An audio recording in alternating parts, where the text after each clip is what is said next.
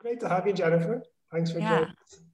Maybe we'll start at the start and maybe tell us a little bit about your early years, kind of, we'll get into what you're doing today, but before that, just want to get a bit of your backstory. So. Sure, absolutely. So honored to be here, excited to be discussing this. I'm Jennifer Joe.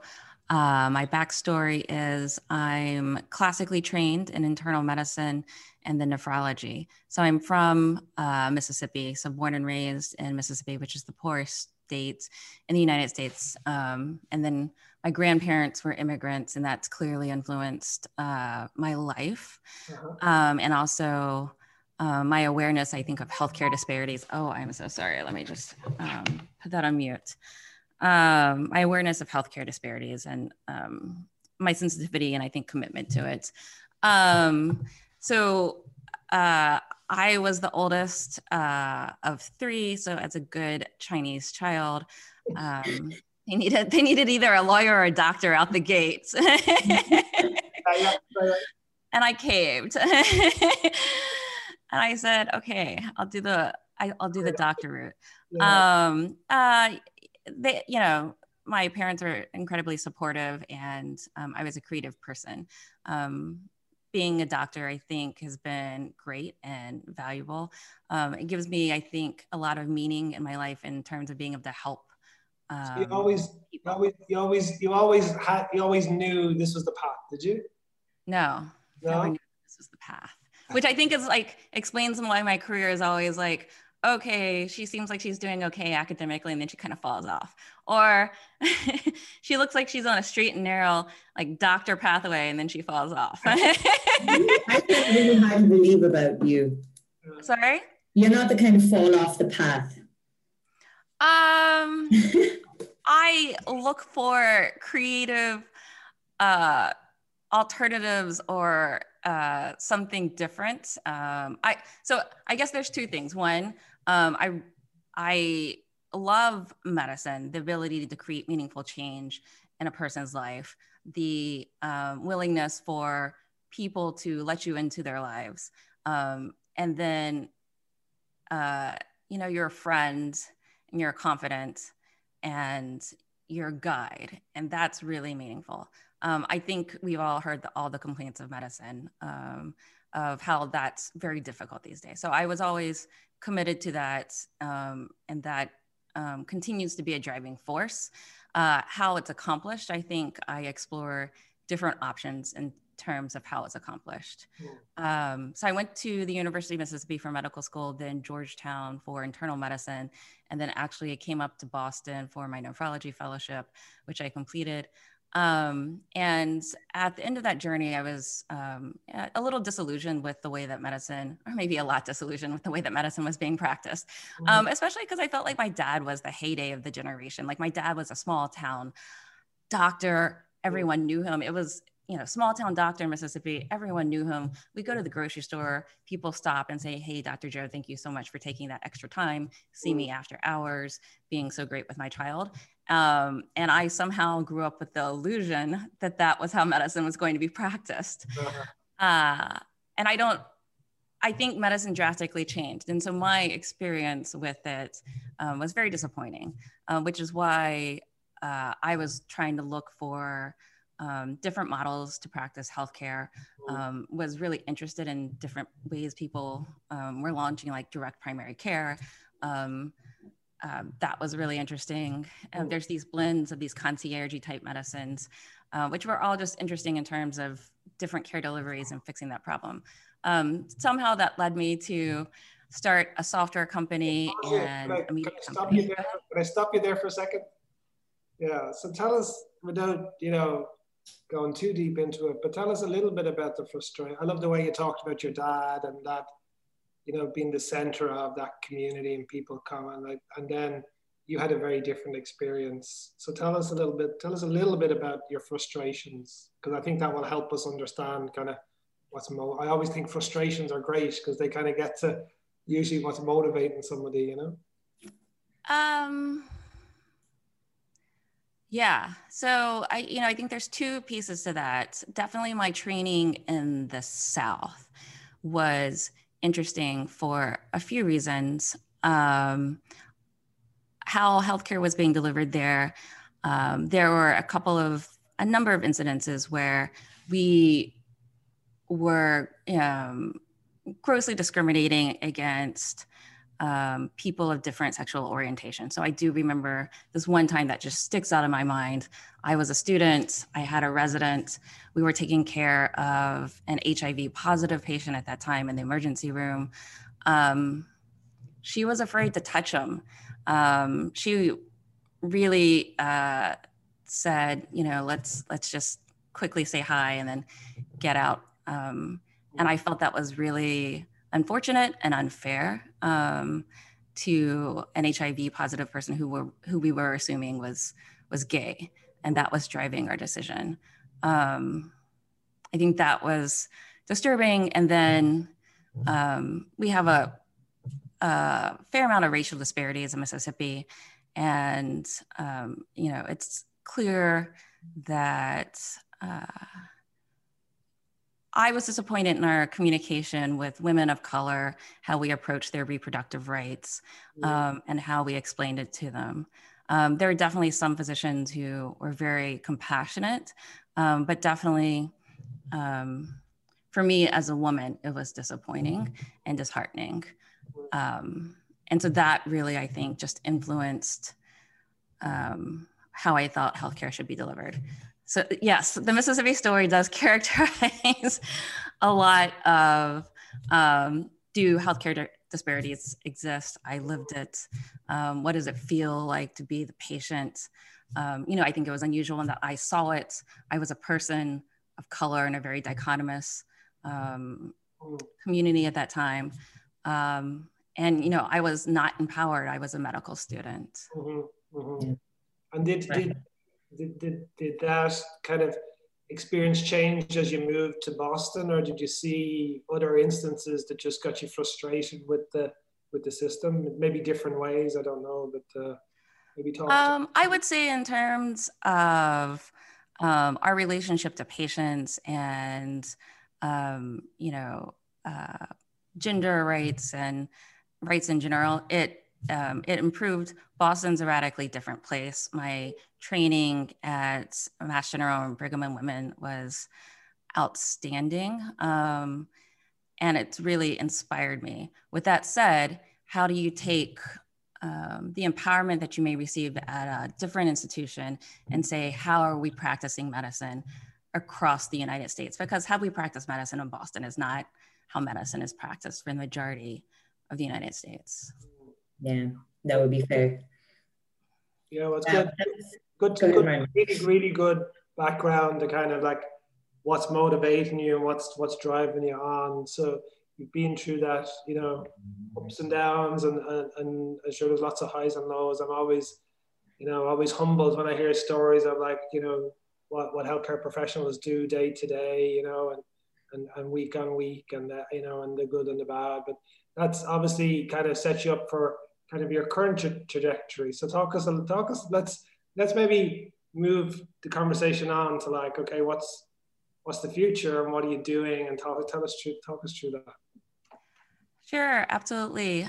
So very inspired by innovation in digital health and working to find ways to bring that into the healthcare setting.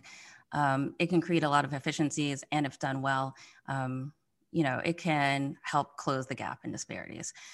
Can we bring a specialist like an endocrinologist or a stroke specialist into rural Mississippi so that they get the best care? Yes, it can be done. We talk about ways that it can't be done because of access to high-speed internet, et cetera. But if done well, you can put it in the libraries, you can put it in employers' lobbies, which have been tried.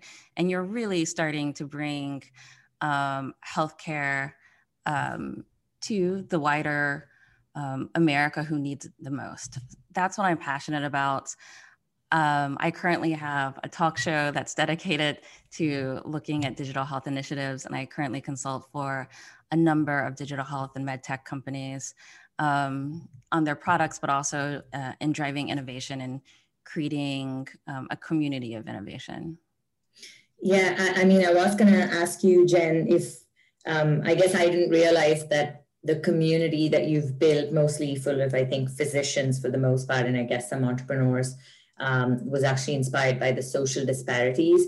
One thing I've noticed, well, I have two questions for you. One is, I know you have like 70K plus following. How did you kind of build that digital presence, you know, and become a digital influencer among the physician community? I'd be curious to know if that was intentional or just kind of organically came about. And then my second piece, just following on from what you said, is one thing I've noticed, right? There's people who are really passionate about some of these causes, and unfortunately, they end up just talking to each other about it, and it doesn't really make its way into mainstream conversations or mainstream medicine or whatever you want to call it. How do we bridge that gap? And I guess, what have you seen that proves that digital is the one that's bridging that gap? Yeah, so I'm going to take that in two pieces. First, yeah, I know it's a little bit sad, but I think we all know this. So we gloss over it and we call it physician burnout. But at the end of the day, the life of a physician is a very, very lonely life, meaning you're working long hours, 60, 80, 100-hour weeks. That makes it difficult for you to have relationships, makes it has previously been complicated by divorces, but we're also spread out across the United States. The United States is massive. So it's hard for one physician in a small town to connect with another physician and feel like, hey, I have someone to commiserate with. Medical societies are a great place for that, but their movement towards digital has been somewhat slow. So overall, I think the loneliness of physicians has increased, and it's also changed with more women physicians moving into the workforce. And so how do women physicians find mentors, sponsors, community, and a sense of support was a big driver for me. I felt that especially acutely when graduating fellowship, and that I was just thrown out into the wild and said, figure it out. And at that time, I didn't have that many friends because I've been working in the hospital for like 10 years. So I was really inspired by trying to figure out digital communities and growing and creating digital communities. So I was one of the early experimenters with social media. And then I also, MedStro was dedicated to creating digital communities for physicians. And is still used by the New England Journal of Medicine and the American Medical Association, along with a number of others. So really excited to see some of that come to fruition. Because of that, I've been on social media for a while. And then two, I think when we think about social media, there's the concept of authenticity and figuring out a way to clearly communicate your authenticity, but also being true to yourself and true to others. So for me, being authentic to what I believed in was big. And I think that authenticity, but also consistency, people appreciate.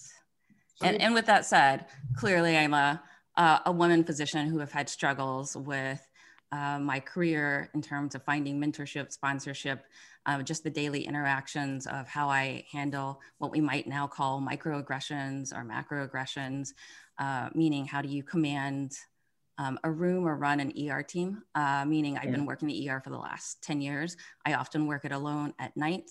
I'm a smaller person, so often patients confuse me for not the physician. So a nurse or a respiratory therapist or someone else, which makes the dynamics interesting, makes the patient-physician relationship interesting, and also my ability to effectively communicate with the patient and also deliver care. But those are the common struggles I have, which I think resonate with the group of young women physicians who are coming up. And then also my interest in digital has really resonated with younger physicians. Does that resonate with you, Chandana, as a physician?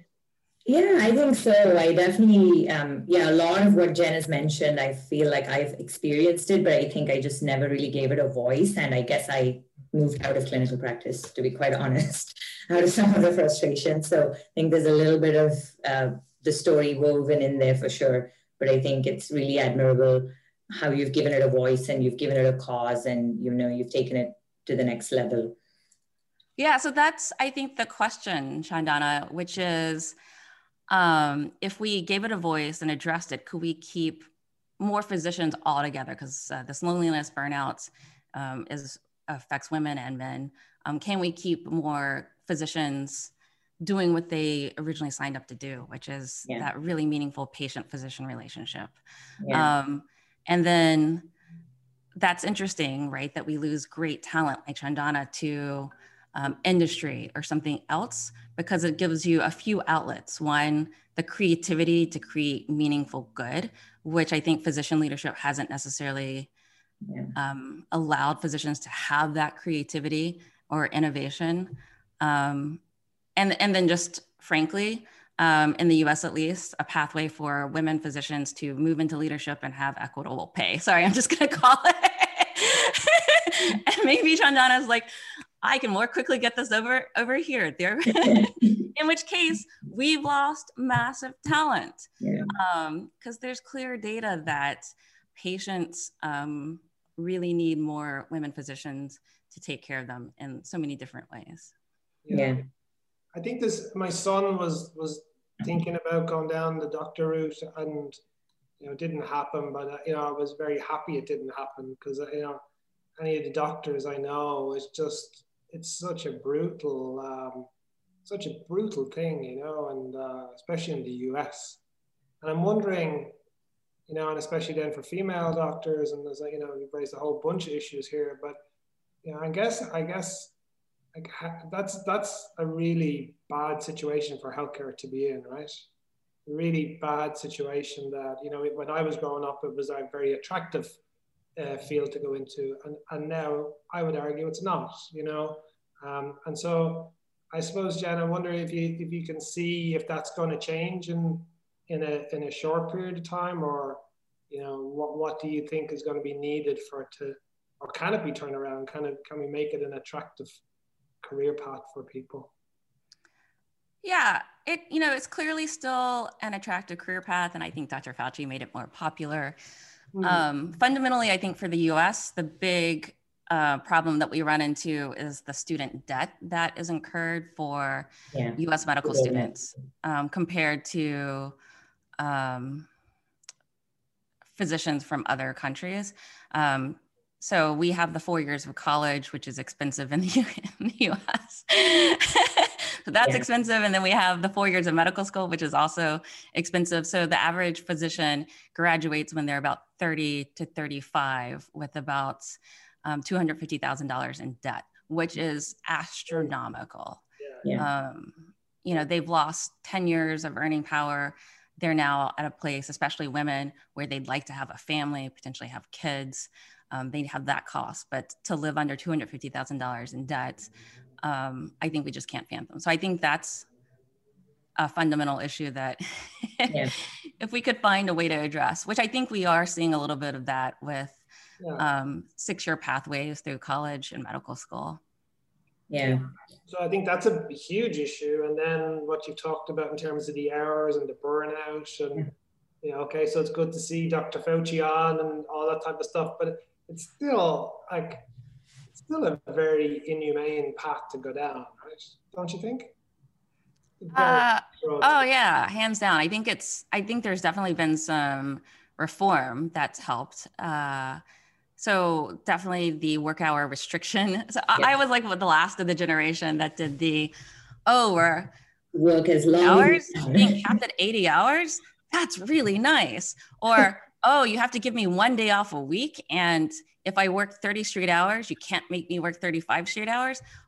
So I was the last of the generation who was doing that. I was like, okay, I will occasionally work 32 to 35 hours straight, because I still had, even though we had some new regulations that said I couldn't, even though some of the attendings were like, I managed to do it. So I think it was always brutal in the US. Europe is a little bit better because they're stricter about the number of hours that you do. But I think in the United States and in Asia, it's up to your consultant, up to your department. I think until it's the same in the UK and in Ireland. I mean, the junior doctors, they have, like, it's just horrendous. Anyway, There's probably a whole other series we could do on that. Let's try and make it a bit more upbeat, right? So the power of digital to, provide better access, to provide better care. I think it's great to see physicians like you who are out there trying to get that message across, because I don't think it's widespread enough. We spend a lot of time talking about things like digital therapeutics, and then you're like, how would you explain that to your primary care physician? Or how would so there's such a big role. I mean, digital is only starting, I think, in terms of healthcare. So tell us a little bit about what you're doing to engage more physicians, to get them excited, to get them educated, and maybe some of the good and bad stories of what you're back from them.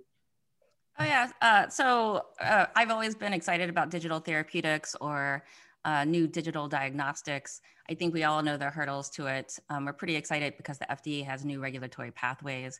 We've had some nice investments from big companies that have proven that digital therapeutics can work from a clinical standpoint and have gotten FDA approval. So very exciting. I've always been a proponent, and I think that is driven by, I've always had a fear of pharmacological drugs. Chandana, have you? It's a little bit of hypertension, right? It's a little bit of hypertension. So they're a little bit like over, the guidelines would suggest, yeah, you should probably start doing something. I mean, we have like clear algorithmic stepwise guidelines now, but 10, 15 years ago, it's like, do I want to start them on hydrochlorothiazide? Or I actually think they could get down to normal blood pressure if they just exercise for 6 months, which is, I think, I have to review it. I'm in the ER now, but the primary care guidelines. But hydrochlorothiazide, it's a diuretic. And then after a nephrology fellowship, it'll tank your potassium. And it just makes me paranoid that I'm giving something that could potentially be treated with exercise. If I could just appropriately motivate or structure an exercise regimen for a 35 or 40-year-old, that would prevent me from giving them a pill that could potentially have electrolyte derangement. It's just, for me, it's always struck out as a fear. Yeah, but isn't there a bias? Like, you obviously are exposed to this. I don't think most of our colleagues are sitting there and thinking, oh, this is great, so much investment has gone into this space. And or even, I think now, thank God for the FDA, I think it's coming in front of people at least a little bit. But at the end of the day, honestly, this has not made it into clinical practice. Like most of these digital health products, outside of maybe a telehealth consult, which is still very much your traditional consult just through a webcam. Yeah, definitely. I think it hasn't made it into clinical practice. I think the major hurdle was the regulatory pathway and also having enough clinical evidence. But outside of that, I think there was a recent publication, which I think we're going to, essentially speak to, which is physicians will decide the fate of the digital therapeutic industry. Like, that was a little hubris on the one hand.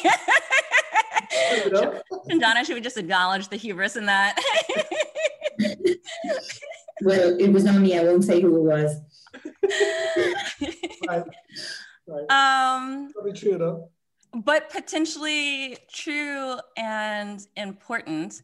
Yeah. And it allowed me to reflect on the concept of physician education and awareness about digital therapeutics.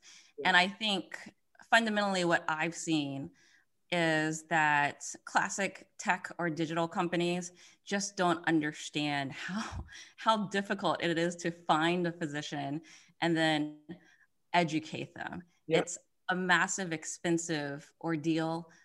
Pharmaceutical, big pharma, I think. Big pharma has acknowledged it. They have a lot of mechanisms in place.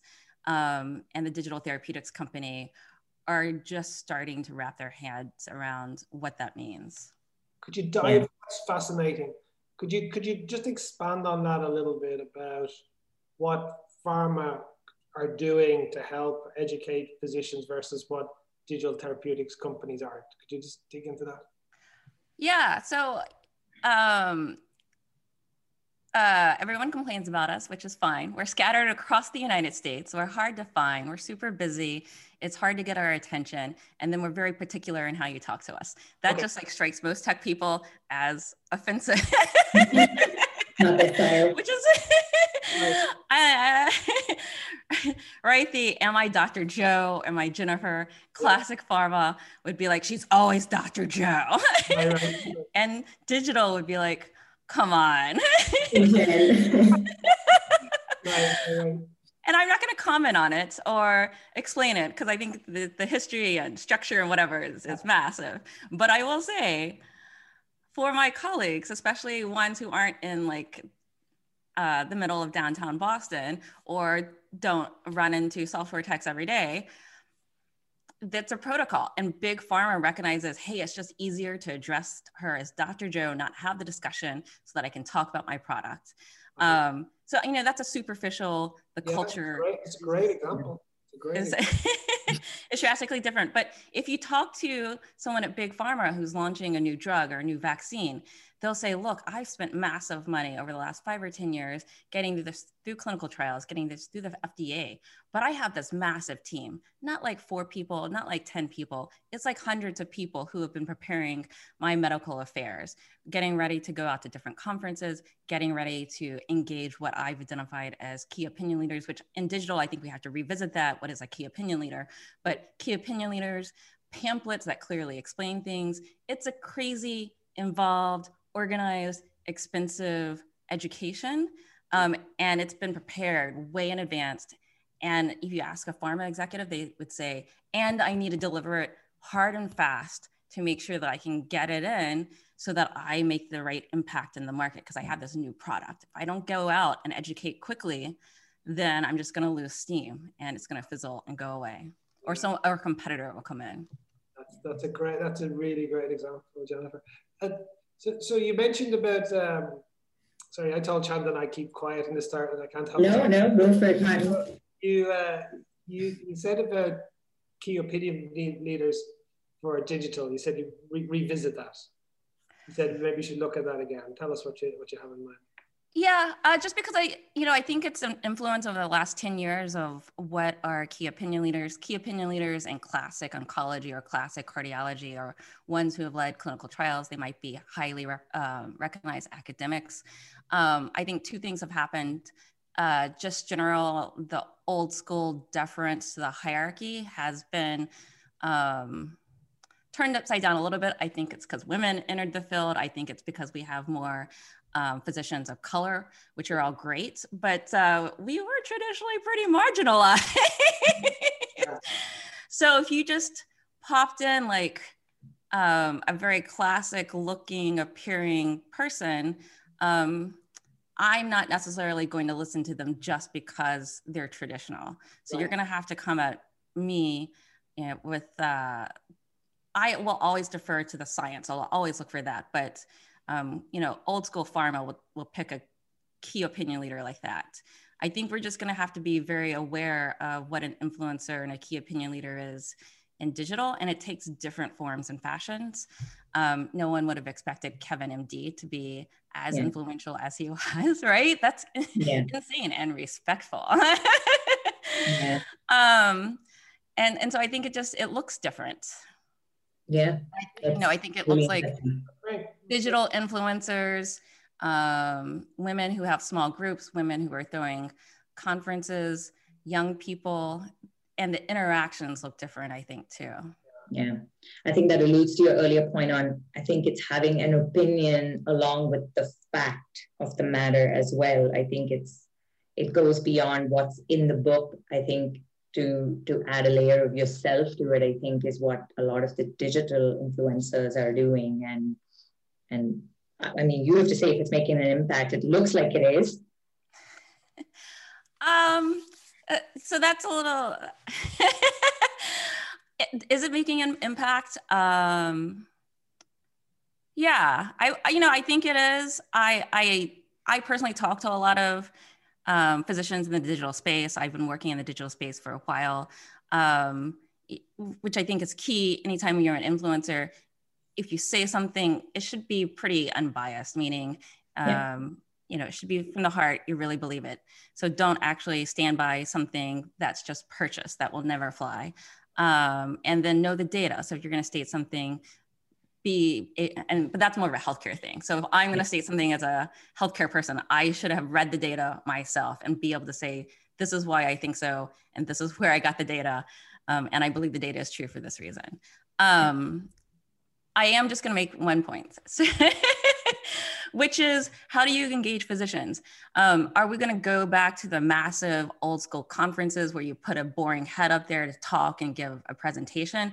I think I haven't participated in that in a long time. I think it's fading.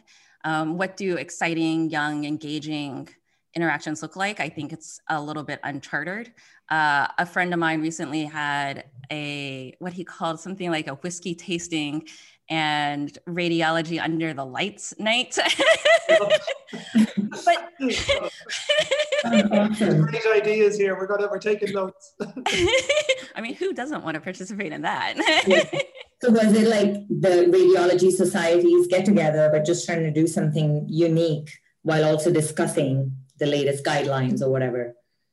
Yeah, I would say it's a little decentralized, meaning there are some societies that are doing a good pivot. I would say that the American College of Cardiology, their radiology societies, I think, are very engaged and pivoting. There are some societies that haven't pivoted as much. Where I've seen the most success is getting behind what you've identified as an influencer and giving them, empowering them to create what they think is a meaningful event. So this one, whiskey tasting, was just my friend Ajay, who is a Penn was a Penn radiology rather, he's graduated now, was just like, this is boring. I want to host my own dinner and I want to make it whiskey tasting. I'm going to pick the coolest club in Chicago and it's going to be this one intimate thing. And we'll also discuss a little bit about some educational things. But you had Ajay, who was just doing it because it was fun. You got other people on board because Ajay is like, it's fun. He knew what people wanted, but he also had a group of friends who went to follow him. You know, I think we're seeing that outside of healthcare as being the wave of the future in terms of engagement. I think it's refreshing, right? I mean, healthcare is a serious business, but we don't have to necessarily take ourselves too seriously. I think it's comes back to your point about being authentic and just being a little bit more human. And, just talk to people, you know, so. Yeah. Well, this has been a blast and we could go on for a long time, but unfortunately I'm looking at the clock here and we always like to ask, I don't know if Chandler's given you a heads up on this, but we always like to ask. I did. Oh, that's right. I think she did and I forgot. if you weren't do your homework, what would you be doing? Oh, sorry, if I wasn't practicing medicine, what would I do? Yeah, if you weren't doing what you're doing today and if you were to pick an alternative universe to do something completely different, what would you? Oh, that's right, Shandana, you did warn me about this and I said it's going to be a boring answer. I love what I do. With that said, I did take a very non-traditional pathway in medicine that allowed me to have a lot of creativity, explore things that I really enjoy. And I started a company which was strangely successful. So that also means I have more financial freedom than I think the normal physician. So I am unusually privileged to be delighted to be a physician, which I think is super meaningful, be able to explore different ways to make healthcare better, and fundamentally hang out with really cool, innovative, brilliant, caring people who are committed to making a difference in the world. And I think if anyone in any career can accomplish that, then we've won the lottery. That's it. Which is awesome. Love it. Love it. Great to talk to you. Thanks so much for joining us. Absolutely. I really appreciate you taking the time. Very excited about this. Thanks, Jennifer.